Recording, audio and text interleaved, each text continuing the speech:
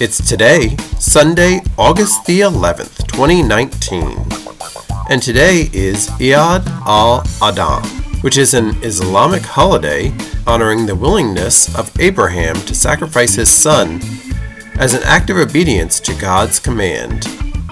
It's Ingersoll Day, National Hip Hop Day, Presidential Joke Day, for on this day in 1984, President Ronald Reagan was doing a mic check for a radio interview when he said, "My fellow Americans, I'm pleased to tell you today that I've signed legislation that will outlaw Russia forever.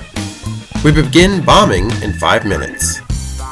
He didn't know that the mic was open at the time, and the comments did not broadcast live, but they were leaked, and when the USSR found out about it, they weren't happy.